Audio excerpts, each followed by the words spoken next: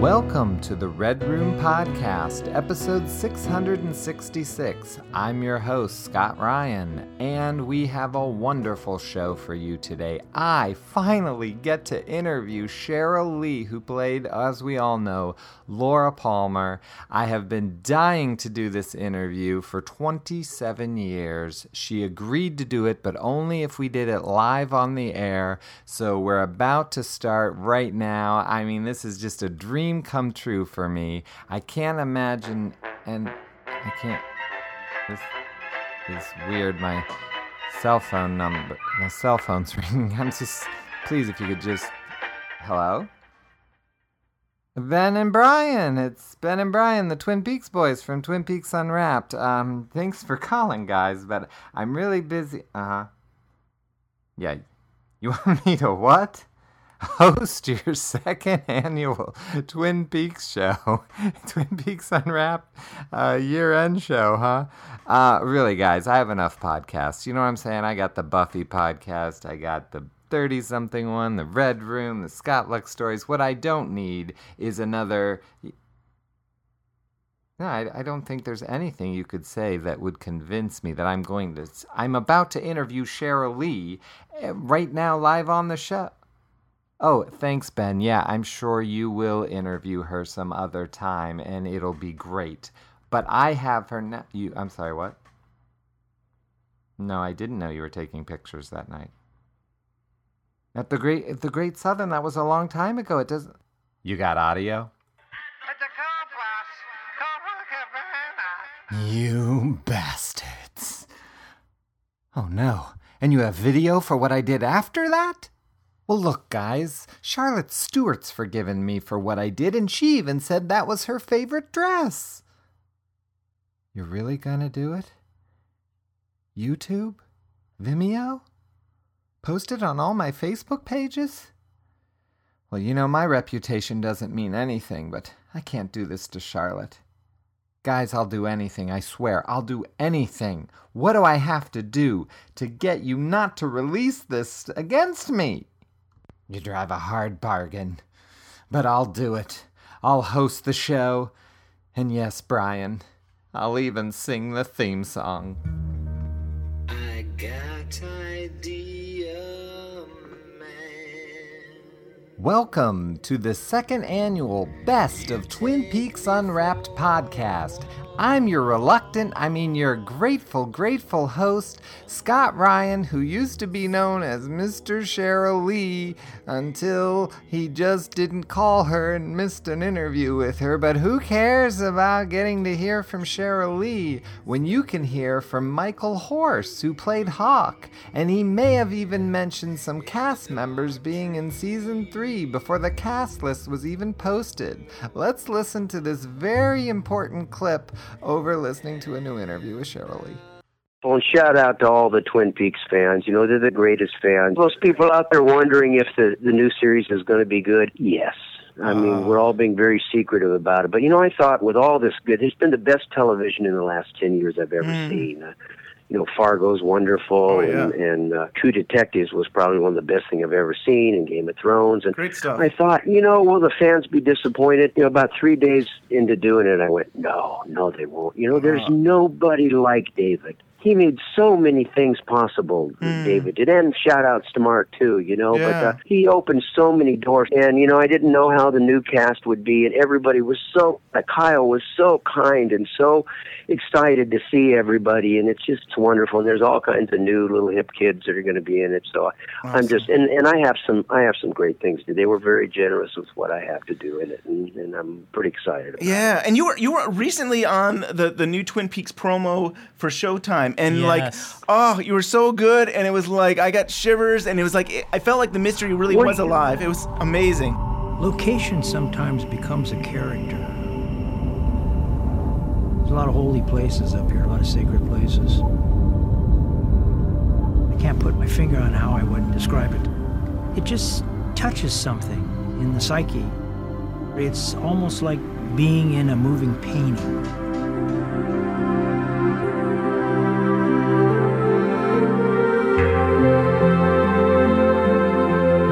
I don't like to be interviewed, and I'm just sitting around with nothing to do, and they say, well, you talk to these guys, and I want to be nice to them. So I wasn't, trying to be deep or anything. I was just telling them how I feel. And the Hawk was a wonderful character.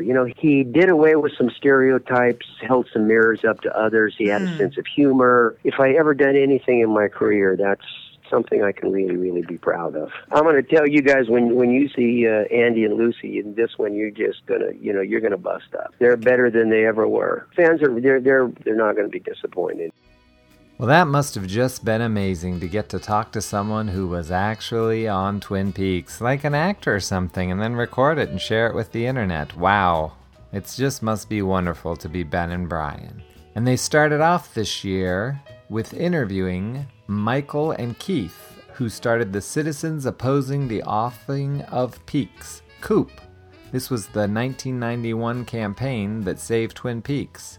What, did it not work until 2017 that it's coming back? I'm not sure. Let's listen in and find out. It really kind of started out as, well, we had a group of friends who were pretty upset, bummed out that the show was on hiatus, probably wasn't going to come back on the air. We couldn't afford any of this. We were 20-something new guys in Washington. We knew a lot about PR, and we had some technique. Both of us had just come off a national presidential campaign. So we knew all about media markets and how to move the needle. But we had no money.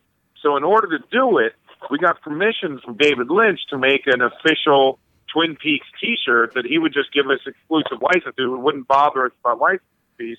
Brian and I can't go and find his phone number and call David Lynch up and say, hey, can you do this? How did you reach out to David Lynch? Well, that's a great story, and we actually did. I mean, that's the beauty of how this thing happened. Just like the reporters, David Lynch called me at my office.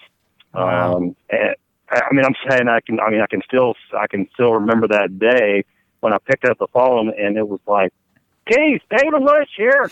And he was like doing he's like, I want to tell you what a great job I think y'all are doing. And I'm sitting there thinking, I'm like, and he kind of paused, and I was like, oh, fuck you, Mike. It's like, I started laughing, like, I know this. He thought it was me. Yeah, I thought it was, and then Mark Frost was on the phone too. And I was just, at that point I was kind of like, holy shit, it was really something, and that's when he said, I appreciate what y'all are doing, and let me know, what we can do to help. We think it's making a difference. In 2.5 weeks, we had over 10,000. Was it 10,000, Keith? About 10,000, I think. Right. Yeah. In 2.5 weeks, we gathered the names and addresses and telephone numbers of 10,000 people. And that was via U.S. mail. Wow. Something. You hear about viral videos. Can you imagine what we could have done if we had the internet at our fingertips? Right. ABC would have been underwater. I mean, we had a reviewer who wrote something we thought was insulting about the show. So we sent out a mailer, which cost us each one 25 cents or a little more, encouraging people to send that writer a can of cream corn. And we understand that person was buried in cans of cream corn. Everybody's talking about Agent Cooper, Audrey Horne, Children holding cream corn. Bob Iger. Here's a fact: Twin Peaks, we want it back. all we are saying I'm a whole damn is give Peaks a chance. I'm Audrey Horne, and I get what I want. All we are saying is give Peaks a chance. Nearly time to shuffle off the buffalo. I wonder if maybe they could start a new campaign to save me from getting my Sheryl Lee interview back. You know what? It's time I just get past it. I can't keep this up anymore. I, of course, love the Twin Peaks boys. They get interviews with people like Richard Saul Wurman. I mean, come on, who doesn't know him, right? Well, actually, he was the guy that put the Twin Peaks Access Guide together, which for years was kind of something that maybe didn't seem that crucial to the story of Twin Peaks. But now with Mark Frost's new book, I've actually been going back to the Access Guide and comparing. So the boys were smart this time. They got Richard when the rest of us were looking the other way. Let's listen to Richard talk. I know you have questions for me, but I would like to start off with what seems like a simple-minded question, but it's how did you find me? I did Twin Peaks Access a number of years ago, but it's one of the oddest things I've done in my life. If you've taken the trouble to Google me, you will see that. It doesn't have a major place in my curriculum vitae. I've done 90-some books, and this was a one-off strange experience to do this book, which was triple and quadruple jokes on itself. And I hope you have a copy. Did you find a copy? I've been a fan for 25 years, so I think whenever this first came out, I think it was June of '91, and as soon as it came out, I bought it. So I have a torn book from 25 years ago here. But I'm 81 years old now. Wow. And I've done about 90-some books, and several of them major atlases and things on learning theory and cartography, and a lot of guidebooks to cities. And this was just something that occurred that somebody knew somebody and said, this would be funny to do a takeoff on your Access guides, which were very popular at this time, and to make fun of your Access books at the same time making fun of Twin Peaks, and do a kind of layered joke on joke on joke on it. And if you do really read it, you'll see it's very odd. All the maps, all the street names are named after my kids and friends, and all the maps we did all the maps from scratch. Nothing is meaningful in the whole thing. The whole thing is a made-up fantasy. I went out to the set and sat at the counter, got some inspiration there, and David Lynch took the photo on the cover, and he took the photos of the taxicab section of the book. He took those photos, and they're all meant to be fuzzy and out of focus. Everything's meant to look very unprofessional. And then the opening letter to the book, a letter from the mayor, is to me and gives me permission to do this book for the city. And I mean, it's all very funny piece. But I will tell you that some of the strange things about this, when I did this, I was also doing a lot of work in Japan, and they all had it in Japanese. It was translated into Japanese, and it was translated into Dutch. It was translated into about 10 different languages. This book. It was a strange exercise. Yeah, I wasn't sure what your involvement was, because I mean, I think on the binder there it mentions you, Lynch, and Frost. Then in the back it brings up writers from the show and other people, art direction, but there's no mention of you. So it was so unclear what your involvement with the book was. Done by my office. We did all the layouts. We did all the artwork. Michael Everett worked for me. He was the art director of it for me. But then some of the writers all contributed ideas of what we could, research and write and do things. And most of them came out of Michael Everett and myself thinking of these things to do. Yeah, there's some interesting things where there was like the Bookhouse Boys, and they have like a passion play. Well, we just made up our own thing. I mean, we were trying to mirror the show and take it to an even odder place. And I mean, when we showed that hand with fingers cut off, and that didn't appear in the show, we just made up that joke. That was all. That's something. And so did you go to like Twin Peaks scripts too? Did you like research it through? Well, all kinds of stuff. It's a long time ago, but I went out to the set and I talked to people. We talked to some of the various people on the show, and we then just dreamed about what silly place we could take everything. Great job, guys, thinking about getting the Twin Peaks Access Guide author. Now we move on to someone who is special and dear to my heart, and not just because somewhere out there there's video footage that could ruin both our careers. The boys landed an interview with Charlotte Stewart, who played Betty Briggs and, of course, was in David Lynch's Eraserhead. This time, she talks about being in David Lynch's bed. Why not? Back in the day, and still, as of today, I will always work for a student filmmaker. I don't care if it pays or not or whatever, but time I had done several student films for, USC students and UCLA and all. I got a call. My roommate at the time was working with Jack Fisk as a volunteer at AFI, American Film Institute. And she came home and she said, there's this student director who's looking for an actress. And I told him my roommate's an actress. And he said, great. So he came to dinner with his wife, Peggy, and he brought the script, and I was cast as Mariette. So I was doing the Waltons at the time, and then I started Little House on the Prairie right after that. But, you probably know about Eraserhead. It took about 4 years to shoot, about 4 years to edit. And so for the next 4 years, I was in and out of Little House on the Prairie, Miss Beadle costumes, and back into Mariette. I never expected that. When the movie was released, or before it was released, he showed it to us at AFI, and it was about I think at the time it was about 2.5 hours long. Wow. And he said, what do you think? Mm-hmm. David, I think it's like a toothache. It hurts so bad. Wow. He said, swell.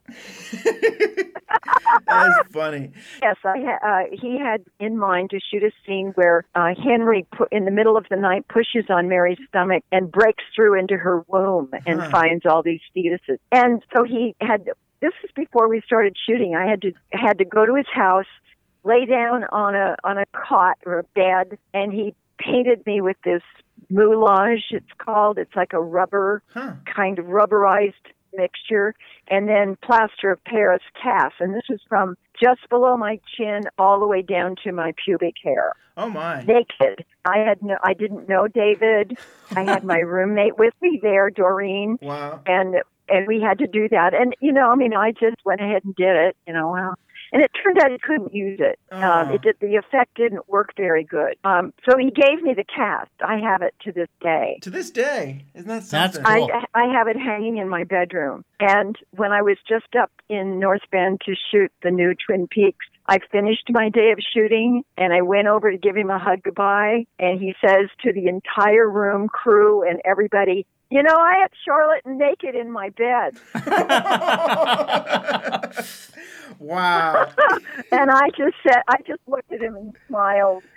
We just left it at that.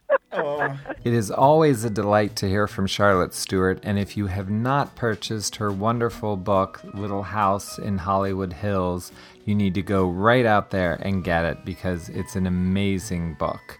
Another amazing writer was Harley Peyton. He wrote some of the best episodes of Twin Peaks throughout season 1, and then wrote maybe some of the lesser known ones in season 2. But what really matters is he wrote the episode that I love. I think it's around episode 26. I call it the happy scene, when Annie and Coop have that dialogue and David Lynch has his time with Shelley. It might actually be my all-time favorite Twin Peaks scene.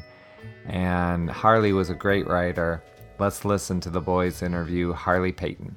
Oh yeah, mine. I came to it kind of in the same way. In other words, Mark and I were both in the same baseball stat league, right? and he had a team with Bob Engels, and they were in this league, and that's really how we met.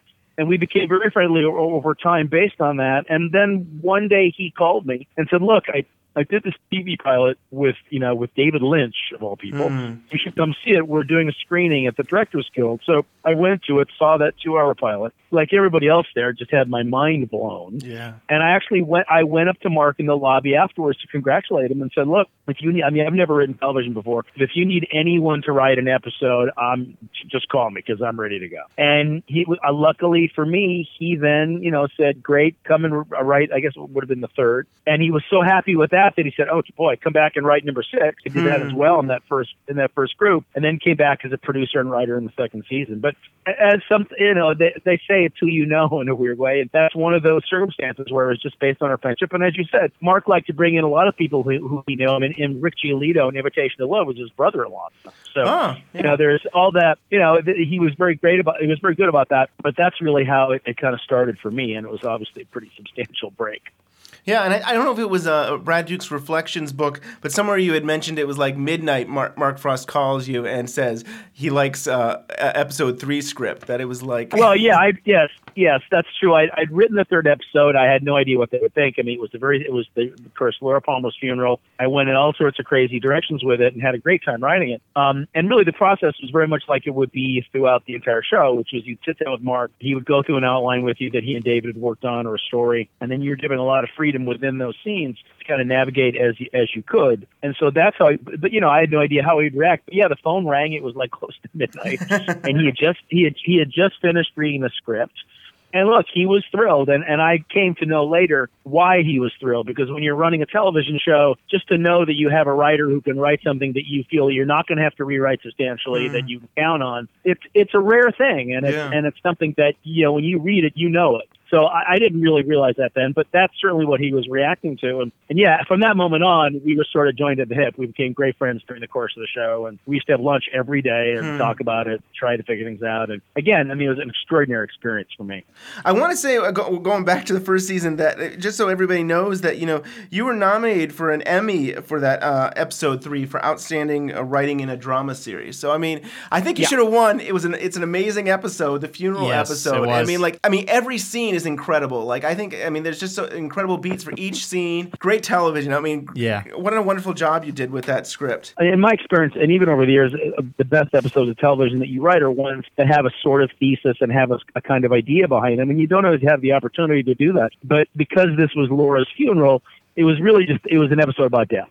And so everything I wrote over, that's what I was always thinking about how these various characters are going to respond to that. And, that's very rich material, and the actors were all so wonderful. So, and that was just a lucky break. I mean, when Mark said to me, here's what's happening to 3, I just thought, oh man, I knew that I was in very good shape. I was in very good shape right from the start. Yeah. And I think in the second season, at least Todd Holland had said that David Lynch had some kind of exhibit in Japan, and he maybe was doing other things, because it seems like he wasn't always around in the second season. It's always not clear. Well, yeah, it's the weird thing. I've talked about this a lot because I feel like it's just not my memory. In other words, in the first season, because he was doing Wild at Heart, and he just wasn't there that much. I mean, he and Mark were obviously constantly working on all the stories, and all that stuff came out of the both of them. But in the second season, look, David's office was right across the way from mine. And actually, and to me, the real absence in that season, although I'm sure Todd may be right about Japan, but the real absence in that season was Mark, because Mark went off to direct a movie. Yeah, Storyville. So, something that, by the way, I know he probably wishes he hadn't done now in the fullness of time. But yeah, he left to direct a movie, and it's funny you should mention Todd Holland, because the reason I know David was there and very involved is that Todd called me one night, and this was my midnight phone call, and he said, "Look, I just got off the phone with David, and he had all these notes, but my whole day is set for tomorrow morning. I can't really shoot what I planned because of the things that he was talking to me about." And I said, "Look, shoot your day exactly like you planned it, and I'll handle this." And then I talked to Mark, who I think was probably then in New Orleans, and said, "Look, David can't give notes, at 11 at night, the night before we're shooting. It makes it impossible for production." What are the kind of conversations you have on any television show? And he said, "Fine, no problem. I'll take care of it." And I got a phone call from David the next day, which I remember to this day. He was not too happy. This was before meditation, I guess. Oh. And so believe me, he was there and very active. I mean, he directed a bunch of episodes. Yeah. And, maybe Dave was always doing a lot of stuff, but there is this weird urban legend that, David was there in season 1 and gone in season 2, and that's just not true. Harley is always super entertaining, and it was great to hear from him. He's also wonderful on Twitter, so if you're not following him on Twitter, you're really missing out. I have to say, I'm kind of liking this. This is pretty good. Maybe I'll do this for a living now. Just go on other people's podcasts and do their best of. I mean, they have a lot of celebrities, so it's all been those people. That's probably why they haven't had a clip of me on, but they're probably not doing just regular people or anything. But let's see who we have up next here. We've got Joel Bacco from Lost in the Movies. He's a blogger. I'm a blogger. I mean, they have him on there? I mean, I guess. Well, maybe he, has something really great to say. Let's listen in on Joel Bacco. This week I want to talk about a heavier subject, but it's one that's absolutely at the heart of Twin Peaks, which is incest and sexual abuse. There's a famous quote from 1990 where somebody says, maybe Twin Peaks has nothing at all in its pretty little head except for the desire to please. It was actually revealed that, in fact, there was a very deep subject at its core. And that subject was the fact that the central victim, the character who everybody is investigating, was the victim of sexual abuse, and that was why she died, and that her murderer was her father. Oftentimes what they'll do is they'll manipulate the victim, and they'll tell themselves or tell the victim that it's consensual. And that's something you see very clearly in the film, because Leland says he has several scenes with Laura where it's implied that that's the kind of relationship that's going on here in his mind. Now she's brought in Bob to kind of, there's an evil presence there as well, that's an external force. But there's also a sense in which she's using Bob to block out her father so that she doesn't have to see the truth. But from Leland's point of view, I don't think he sees Bob. I don't think he's aware of his presence. I think his rationalization is that him and his daughter have, as horrible as it sounds, in his mind, they have a consensual relationship. And it's a secret, and they don't talk about it openly. And you see that in that scene where they're in the car, and she says to him, you know, were you there on Saturday? And finally he admits to it. Yeah, I was there on Saturday. And she says, you know, why were you? I didn't see you there. Were you out of school? What were you doing there? And there's this kind of undercurrent to their whole conversation of him sort of implying, look, you know the rules of this game, Laura. What are you trying to do here? We don't talk about this. And you see it a few more times when he goes into her room and tries, well, what's going on? What's happening here? And most importantly, you see it in the end. And this is the most unequivocal point, because at this point, and I talked about this on your previous episode, it's not. It's clearly distinguished from Bob, who's standing on the other side of Laura. And Leland looks up at her and he says, "Your diary. I always thought you knew it was me." So for the past week, what we've basically been watching, in addition to Laura discovering that her father is a refuser, we've been watching Leland discover that she didn't know this, that he was raping her, basically. The whole thing with the necklace, where he sees the necklace at the table, and he's like, I did want to bring that up. A secret lover, and it seems like, it almost is like, in his mind, she's cheating on him. Yeah. I never got that until just now. Yeah. Right. That's a great point. Desire of the father to keep the daughter within the house, to keep her under his control.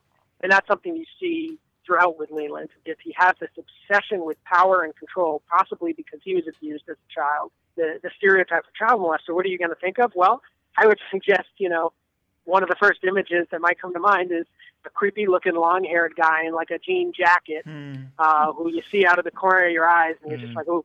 Now, that's exactly what Bob is. And what you have there at its best is a real subversion of this notion that the middle-class home is where everything is safe and protected, and outside of that is this dangerous, troubled world. The last quote I want to read, extra-diegetically, this is from Murder, Incest, and Damn Fine Coffee. It says, extra-diegetically, Bob is actually making visible this idea of domestic violence, quite literally giving a face to the change that comes over someone engaged in this act, the dual personality so many accounts refer to. Well, great job, Joel. That was actually very entertaining. He always is. I don't know why there couldn't be me in there, but that was fine.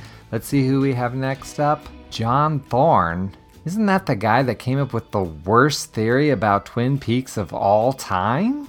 They're gonna have him on here? Okay, yeah, he co-founded Wrapped in Plastic and is known in select groups as the godfather of Twin Peaks, although rumor has it he's the one that coined that own name for himself. Godfather of Twin Peaks? I got news for you. Deer Meadow, it's real, my friend. It's real. Theory is, very simply, is that the first 30 minutes, the entire, what I call Deer Meadow prologue, from the time the television gets smashed to the time we see the Twin Peaks sign and the music plays, that 30 minutes, that entire sequence, is Dale Cooper's dream. But the critical thing to remember is that all of that Deer Meadow sequence was scripted for Cooper initially anyway. They expected Kyle MacLachlan to portray Cooper throughout that, to play the part that Chet Desmond, Chris Isaak plays. Kyle MacLachlan pulled out. Lynch was left in a quandary. He had to find something. They recast the character, but they left most of the dialogue the same. And that's not what Lynch had intended when he scripted the film. He intended Cooper to be there. He intended Cooper to be there for a reason. So I believe he found a way, maybe just in his own mind, maybe it's just in my own mind. He found a way, if you think of it as a dream, to keep Cooper prominent in that, as he wanted him to be from the beginning. I was talking to David Bushman at the Great Southern and Scott Ryan, both of whom do not agree with it. And I think one of the things that I saw, when they were talking about it, is some people think when I say that the entire Deer Meadow prologue is a dream, is that it didn't happen. Is that Cooper dreamed the death of Teresa Banks, that it never happened, that he dreamed that it, and this was all just in his head. And that is not what my theory is. My theory is that he did go and investigate Teresa Banks and failed at finding out who her killer was, and he relived that investigation in a dream. And then, of course, you've got the first line that Cooper says is, "I'm worried about that dream I told you about." I was worried about today because of the dream I told you about. You immediately, clued in something about dreams. What dream? We never find out, if you're reading it just on the surface, what dream is he talking about? It seems very important. He's telling Gordon Cole, "I'm worried about that dream." Okay. By the way, that line was not scripted in the original script. It was added later. And then, of course, Philip Jeffries comes in and says, "And what's a dream? We live inside a dream." We live inside a dream. So I think I took that very literal. So maybe they are living inside a dream. Stanley says again, "We sure could use a good wake me up," as if he's trying to wake him up, trying to wake up Cooper. And it's at that moment weird things happen. Suddenly Carl Rod goes into a trance. "I just want to stay here. I've been places." The weird old lady comes in. She comes up the step. There's a shift in point of view. The camera zooms in. Energies are in motion during this wake me up line. If it is a dream, then the dream has to have some important function in the narrative. And I also believe that because of the dream, that Cooper is made aware of these Red Room, Black Lodge forces that he has never been aware of before. And so Philip Jeffries comes in and says, "I've been to one of their meetings. It was a convenience store, and the ring, and you see all these, this sort of crash of imagery of strange things that are happening." I believe if it's a dream that Cooper is actually receiving that imagery, that he's suddenly made aware of stuff that he did not know about before. So there he was, the godfather of Twin Peaks, John Thorne, talking with the Twin Peaks boys. It's nickname meets nickname. If you haven't picked up John's Essential Wrapped in Plastic from Amazon, you've got to do it. It's an amazing book. Takes all of Wrapped in Plastic and puts it in one place. It's wonderful. You can really get some great essays and theories from John. Now, if you want to get the true story of Twin Peaks from the people who created it, that's when you go to Brad Dukes and his book, Reflections, An Oral History of Twin Peaks. This book was so much fun to read because you actually get to hear from everyone. And Brad, of course, came on the show, Twin Peaks Unwrapped, to talk about his book. And my first question is really why do you love Twin Peaks? I mean, you've written a book. I mean, some of your shows, some of your podcasts have been on Twin Peaks. What is it about Twin Peaks that you love so much? It's just ingrained in my soul and my being. And aside from watching the show, God knows how many times, and going up to the festival and making so many friends. I mean, I literally swap text messages with my Twin Peaks friends every day. Awesome. So, I mean, if something happens with Twin Peaks, I get a text message from my own mom. So it's impossible for me to escape it, especially with the upcoming revival on Showtime. So tell us, how did you get involved? How did you start this new podcast? It's not just about Twin Peaks, but the Brad Dukes show. How did that come about? Well, ever since I finished Reflections, I needed a creative outlet, and I just realized I love having conversations with people I find interesting. And it's nice to have a forum that I own completely and that I can reach out to whomever I please. So it's really nice, and I just love documenting people's lives and their stories. And I've really enjoyed it. I mean, you had one show that was on the movie Clue, and you've had a bunch of really interesting, besides Twin Peaks, really great guests. Yeah, and I think I really needed some kind of outlet, especially in 2016, because we've got another year before Twin Peaks comes back. Yep. I figured I better make the best of some time before things get really crazy.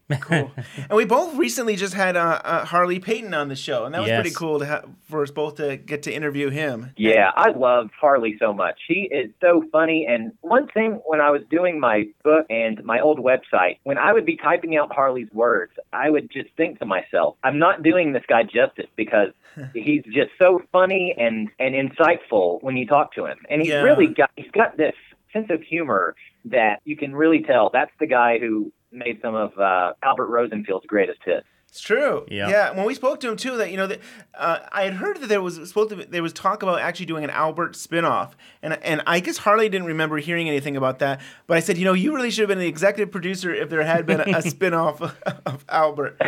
I know David and Mark wrote all of the upcoming Showtime Twin Peaks, but I do wish Harley could have had one pass at some of those characters just to pepper in some of his trademark quotes. Definitely. Yeah. And at the end of that episode, you got to read a Steven Spielberg letter to ABC. Can you share with us how you got that letter? Oh, yeah. Well, this is kind of funny. I had a long-standing email correspondence with Michael Ontkean while I was doing my book, and he really didn't want to talk to me on the phone, so we would just swap emails. I mean, I don't know how many we've traded over time, but one day he found this big box of Twin Peaks memorabilia he had kept with pictures and stuff. And I just remember looking down at my phone, and he had attached it on an email. It was so interesting to read that, what Steven Spielberg had to say. As I mentioned in our conversation, I have this letter that Michael Ontkean had sent me that Steven Spielberg had written to Bob Iger, the president of ABC Entertainment back in the day, while Twin Peaks was on indefinite hiatus. There was a real-life cliffhanger where Twin Peaks was almost canceled, and thousands of fans rallied the cause for Twin Peaks to save it from cancellation. So the letter is dated February 25th, 1991. Here we go. Dear Bob, I was very sorry to hear that based on low ratings, you've decided to take Twin Peaks off the air. For whatever it's worth, I wish that you would reconsider this decision. Twin Peaks has been my favorite show on television, the best drama series I can remember for the last several years. Yes, it is entirely esoteric, erratic, and sometimes even erotic, but it's an oasis in the television experience in which to find imagination, originality, and good mystery. I'm slowly understanding the television ratings game, especially on the network level. I'm sure you'll agree that Twin Peaks would still be running if it were produced by HBO, Showtime, or one of the other numerous cable television stations. I would hope that ABC, in staying competitive with not only their arch-rivals NBC, CBS, and Fox, but also with the ever-increasing share of the market being taken over by cable, would wish to please millions of Twin Peaks fans and viewers like myself, who are perhaps less the majority in our TV tastes, and much more particular at what we enjoy, by not only renewing Twin Peaks, but also rescheduling it on a weeknight. All my best, Steven Spielberg. Wow, Steven Spielberg. He called Showtime 25 years ago. Well done, sir. I'm just thinking this could maybe be my new job. Like, I'll just go from podcast to podcast and support other people and everything. I mean, this is just so awesome to not even be on this damn show. Let's see. Next, they have on the person who cut the hair of Little Nicky's mom in real life. Oh, I'm not playing this clip. No. Now, this is ridiculous. We don't even care about Little Nicky. Why would we care about her mom's hairdresser? They talk to them? No. I'm taking over here. We're going to play a clip from Mr. Sheryl Lee, or the former Mr. Sheryl Lee, Scott Ryan, about his documentary, A Voyage to Twin Peaks, which played at the Great Southern. And, of course, it played hours before some horrible video footage was taken and landed me here. Let's listen to Scott. As the 25th anniversary of Twin Peaks approached, I decided it was finally time to make that trip that I'd been invited to back in '93. My wife and I purchased tickets to the 2015 Twin Peaks Fest. I'd waited long enough. It was time to go see the place where the world of Twin Peaks was created. Scott Ryan from the Red Room podcast. You just had your premiere of your new film. How did it go? I think it went really well. I was very excited. I couldn't believe the reaction, to be honest with you.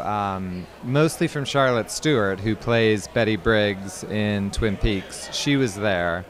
And as soon as it was over, she came up to me and just said, "Way to go, Scott." And I don't know, it means more than, it's hard to express. You know what I mean? Like, to have someone from Twin Peaks like what you make about Twin Peaks, it was just awesome. It was a great, great day. The love of the fest is there. That is what Charlotte Stewart said. I know that on this podcast that people are tuning in right now, you will hear Charlotte Stewart do a reading, but she mentions my film, and that was like a highlight of my entire life. I'm going to start in the fairly middle of the book. It's around page 84. And just a little background, which is the other part of this chapter. I, at the time, was living with a man. I'm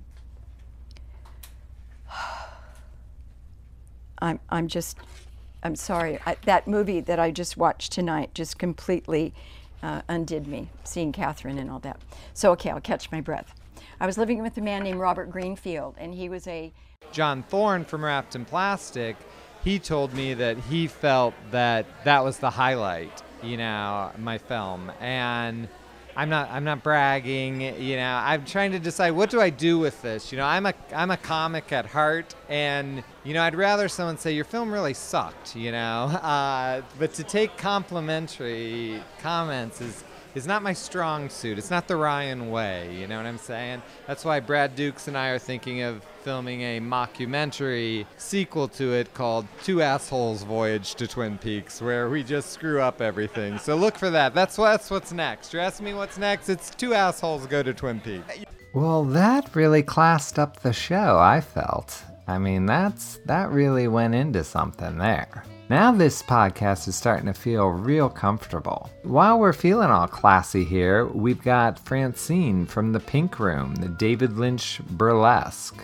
They hold the only Miss Twin Peaks pageant in the U.S., and it is this January at Joe's Pub in New York. You can go out to francineburlesque.com for more information. And I know what you're asking. Am I going to enter? Okay, well, here's the thing. From what I understand, if you win the Miss Twin Peaks contest, 25 years later, you just totally disappear. So it's not worth it for me. Let's listen to Francine. Hi, guys. Thanks for having me. Thanks. I remember we had you on and you were telling us about a Miss Twin Peaks event that was happening, I think, around in December. That event actually sold out, didn't it? Yeah, well, actually, in December, we had our X-Files burlesque show. And then the following month, at the end of January, we had the Miss Twin Peaks pageant. And it was the second year in a row it sold out. It sold out even earlier this year, though. It was like, I think a week beforehand, it was basically sold out. So, yeah, it was an amazing show, amazing attendance. The audience is always fantastic. And I won this year. Yay! Congratulations. And what did you dress up as? Well, I should say, I didn't win. I should say Nadine Hurley won. So it was, she's been competing for the past 5 years. So I'm excited that she finally has the title.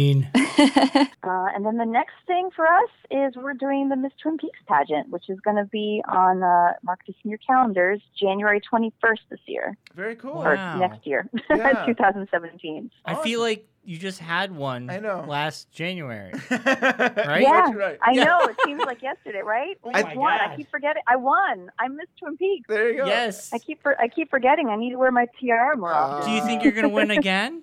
No, I don't think so. I think that's against the rules. 2 years in a row? Yeah, that can't. No, is it a surprise what the theme is going to be or what character you're going to be? That's going to be a surprise. Yeah. I will say this, that we are going to mix it up a little bit this year. So people who have seen it, we're still going to have, your fan favorite characters and all that, but they're going to be new performances and some new surprises. So I'm really excited to put that together. Yeah. And maybe we'll even know when the new series comes back. Maybe they'll have a date for us. I keep thinking maybe February 2017 they'll bring the new show. I'm hoping. I hope so. I'm really excited to find out the date. It's the moment I find out the exact air times of it, I will clear my calendar so I can watch it in real time. Really? I know. We get to watch it real time. Yeah. And get to experience. We got to wait every week. Right. And it might be split into 2 seasons. Yep, there's talk about that. I don't know. I don't think we know if we've talked about this on the air, Brian. But there's also talk about releasing it in the theaters. They haven't been clear what they're going to do. It could be like the season premiere in the theater. Right. That'd be kind of cool to actually go to a theater and see new Twin Peaks. They do that now with Game of Thrones. Do they? The season premiere. Really? Select cities they put the season premiere in the theater. That would be a lot of fun. But you'd have to find a special theater that's doing it in your area. Yeah. Ben and myself were huge Lost fans. In the final season, they did a special in the movie theater. That's right. The Q&A. And me and Bet, we went to it. It was live, too. It was live satellite where we sat down. Before the final episode. Yeah. It was a lot of fun. Yeah. Francine, do you want to share with everybody how they can reach you, how they can go to the Pink Room? Yeah, absolutely. I think you can check out my website, francineburlesque.com, and there's a whole segment on the Pink Room there. You can follow me on Twitter. That's the best way, honestly, for me personally, because then I can interact with people. If they have questions, you can tweet at me. I'm at Francine D, so that's FRANCINED. Or you can follow Pink Room Burley Q is also on Twitter. And you can find me on Facebook. The Pink Room's on Facebook and Instagram and all that fun stuff too. So yeah, cool. Yeah, it's the Pink Room David Lynch Burlesque. Awesome. Thank you so much for having me. This has been so much fun. I'm guessing the reason they had me host this instead of Francine is because this is sound only, and if I have a feeling if it was on television or YouTube, I would not be the host. As you may know, I watched Twin Peaks when it originally aired back in 1990 and have been a fan for the last 26 years. Brian, as you may know, watched Twin Peaks a whole 45 minutes ago, therefore, of course, he's interviewed Mark Frost and I haven't. Seems totally fair to me. But Mark Frost came on the show to talk about the secret lives of Twin Peaks. And I should maybe take this time to follow out a court order that Barnes & Nobles gave me to say that whole story I put on YouTube about purchasing the secret lives of Twin Peaks early and tricking the manager and the kid working there, that was just funny. I didn't do any of that. I mean, that's just, come on. You know what I'm saying. You know what? I think Barnes & Nobles is going to forgive me when my 30-something book comes out in 2017. I'm sure they're not going to, put it in, how to build a wagon section or rip the cover off or things like that. No, I think we're going to be fine. Let's listen to Mark Frost. Let's get off this subject. I really like the structure of your book. It's like an epistolary novel. Why did you take that approach to telling the story? I wanted the ability to tell the story in a bunch of different voices. Twin Peaks is the story not just of one person or a few people. It's the story of the town. And it seemed to me the best way to accomplish that was to tell the story from this very subjective point of view, meaning somebody could tell their story, then somebody else could tell theirs, and we have people commenting on the stories. And so it felt a little bit more like a mosaic, a historic mosaic that gave you a three-dimensional picture of the town that wasn't just, place and the people, but it also the effect of time as a third dimension, to see how the town developed and what people contributed to it and so forth. That was the approach I decided on. What do you hope people get out of this book? What do you hope the fans think of the book? Well, I think that's, I never try to kind of direct people toward what I think their reaction should be. Yeah. To me, a book is a sort of gift you leave by the side of the road, and it's up to the person, the passerby, who picks it up and has a look to decide what it is and what they get from it. My hope would be that it gives you a read that is an experience that in its own right stands alone, but one that also enriches and deepens your appreciation and knowledge of this world that so many people seem to like to visit. So you played a reporter in Twin Peaks. Cyril Pons. Yeah. I don't know if you know that. So in the 1920s, 1930s, there were these tribute Sherlock Holmes books, Solar Pons. We were wondering if maybe you got the last name from that character. You're the first person who's ever picked up on that, but yes, that was a little bit of an homage. I think I posted something about saying it was Pons with a D, and Mark Frost responded to me, I believe, and clarified that it was an N. And I think I posted again with the D, and it probably took me twice to realize, he really means that is his last name, Pons. And you're arguing with the creator of Twin Peaks. He's like, I know what I'm talking about. And the reporter was also in Storyville, or I think maybe it was deleted out, but originally Mark Frost played both the reporter in Twin Peaks, and then he was going to be in the movie Storyville. Great job, Ben and Brian, in getting Mark Frost. We're all out here and we love Twin Peaks and we're doing all this stuff, but to be able to have the moment where you get to talk to one of the creators of this masterpiece is something you guys should really be proud of. And I mean, in all seriousness, like, that is an achievement to get Mark on your show, and great job. One of the greatest things that happened to me this year was getting to go to the Great Southern and do a panel with David Bushman, Arthur Smith, Brad Dukes, John Thorne, and Twin Peaks Unwrapped recorded it, and they played the panel on their show. It was really cool. I hope it gets to be a yearly event. I loved getting to host a panel. Just as an aside, it's kind of funny. The Great Southern actually did not blackmail me to get them to host their panel. You know, they actually asked me early and I prepared, which, I mean, I know Ben and Brian sort of have their way of doing things, but, you know, I'm just saying. Let's take a listen to a snippet of that panel from the Great Southern. Just to start off with, I have this idea that Twin Peaks has two sides to it, the Laura Palmer side and the Agent Cooper side. And I'm curious if each of the panel would go down and say which side you would fall on as who leads the story of Twin Peaks. Is the story of Twin Peaks that Laura Palmer leads you through it, or is it Cooper as being the fresh eyes to it? Arthur, you go first. Which side would you say? I mean, we love them both, but if you had to pick, which side you fall on? Right. Well, I guess in classical narrative terms, Cooper would be the protagonist. He's our sort of point of view character and way in through most of the series. And we actually don't see that much of Laura until Fire Walk with Me. So for me, Cooper is really the character I follow. All right, Dave? I would say I would agree with that from a narrative point of view. And I think the other point that Arthur didn't mention specifically is that Cooper more or less arrives in Twin Peaks when we do. He's the outsider, and Laura, of course, lives there, and you know, she's been there all her life. So I think we're meant to identify with Cooper. I think Laura Palmer, I don't think she was meant to be such a huge character. Like, I think the character in the mystery sort of took on a life of its own.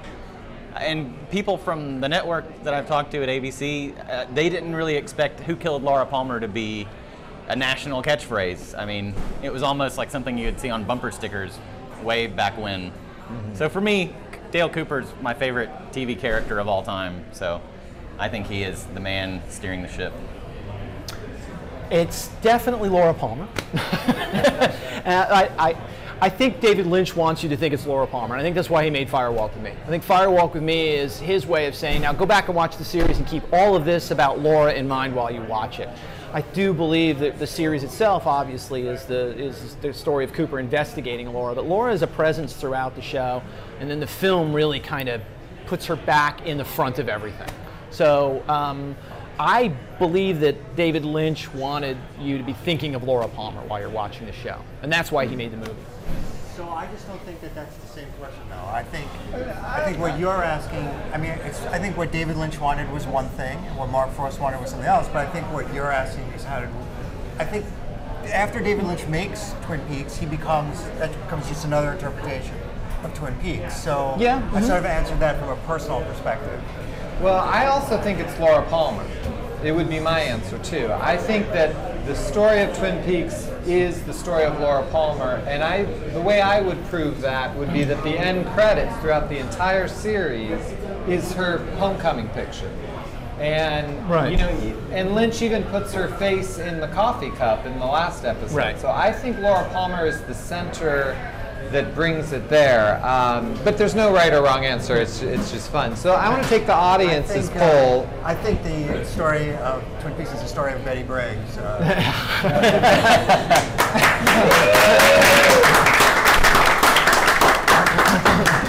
I'm curious what the audience thinks. Those of you who would say Agent Cooper is the path you go down, let's hear a round of applause.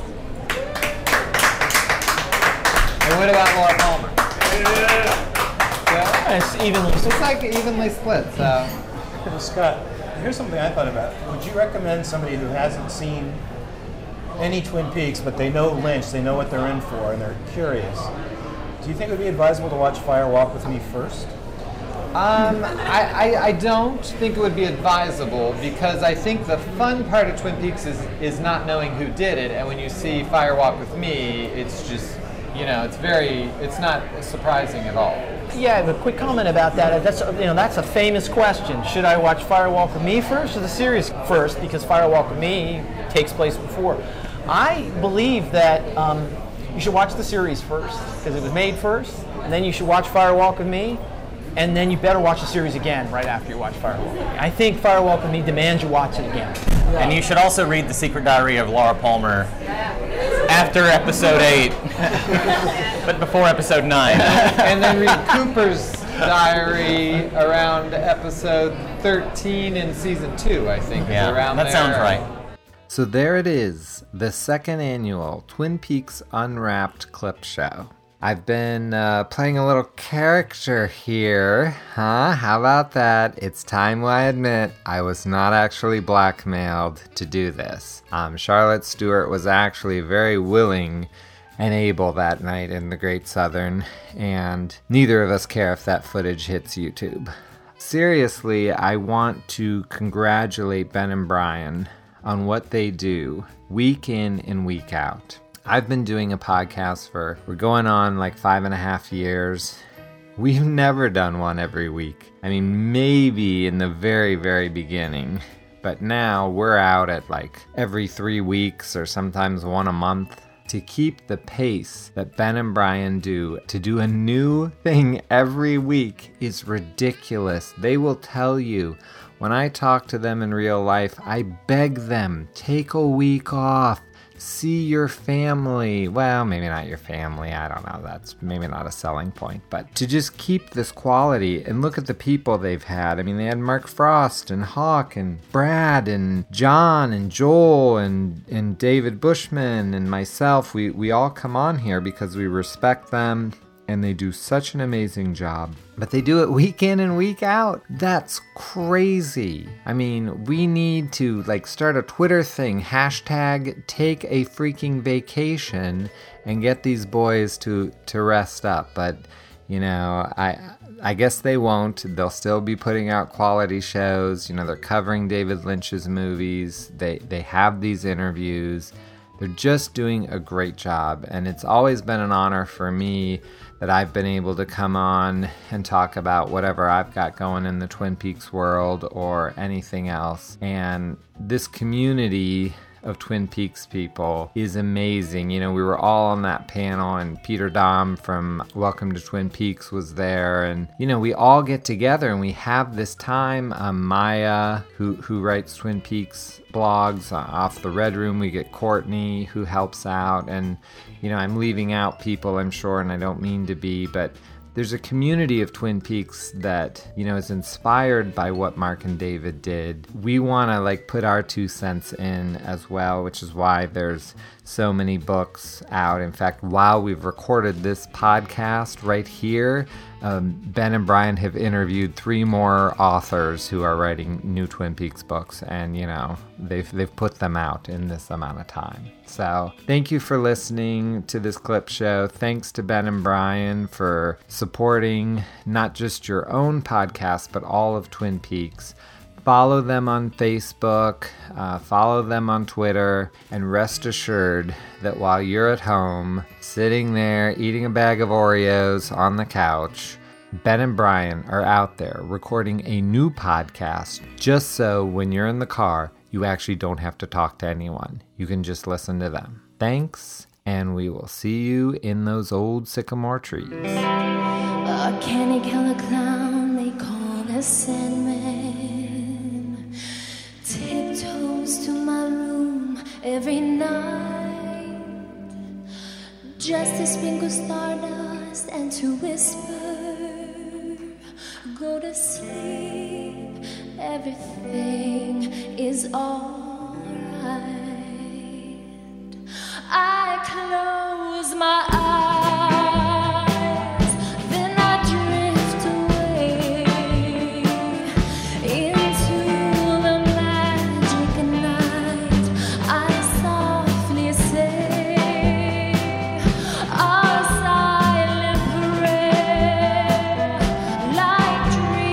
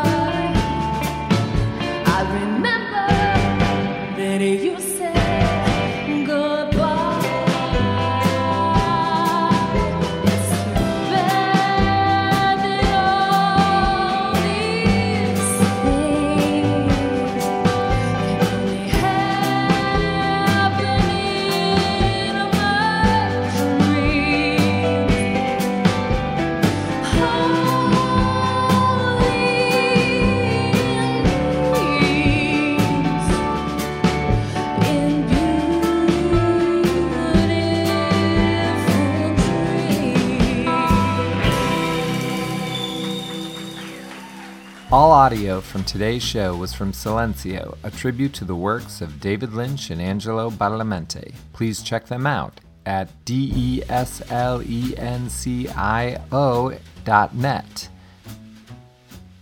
Of course, I actually did sing the opening song, and that is not from Silencio, but, I'm sure it's correct.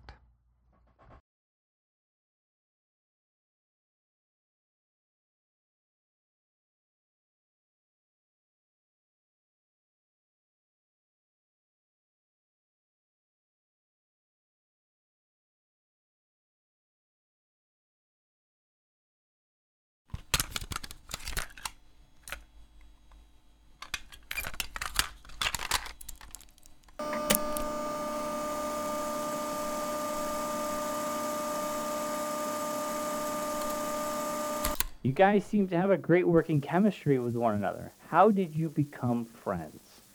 How did we become friends, Brian? Oh, man. What's the story behind this? So, the way I remember it, and correct me if I'm wrong, oh, God, this is going to go way back in the Wayback Machine.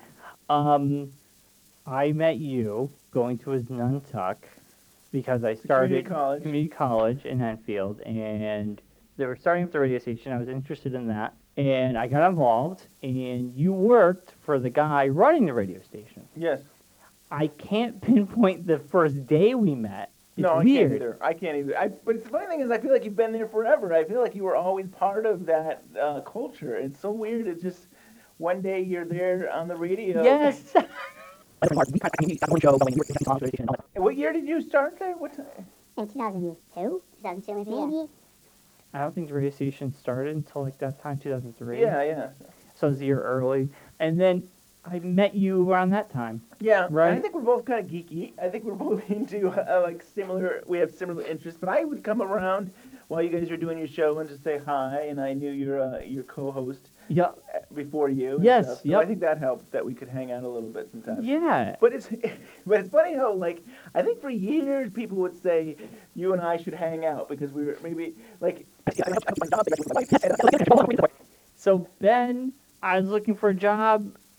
You and Tracy, your wife, were gonna have your first baby. Yes. And so Tracy had to leave work, and transitioning were happening at LCTV where I work now. And you were like, "Hey Brian, there's gonna be an opening at LCTV. You should go apply." And I did, and I actually came to your work. You helped me with my application, my resume. Right. And you drove me there. Yes. You introduced me to everybody.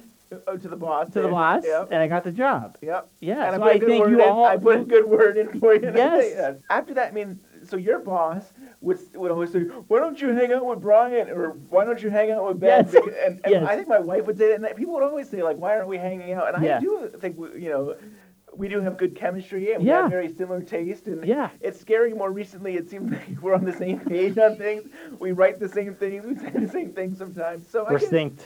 Yeah. Prior to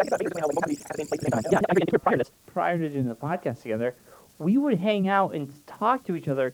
Even though I wasn't in the Nantuck anymore, we would talk about Lost. We went to the Lost event together. Yeah, it was a theater event. You're right. And you're involved with public access. Is that how we would run into each other, or just I guess partly because of my wife, you guys work and stuff too. But I'm just trying to think. It's funny. It is funny how we always run into each other talking about video games and movies and TV and.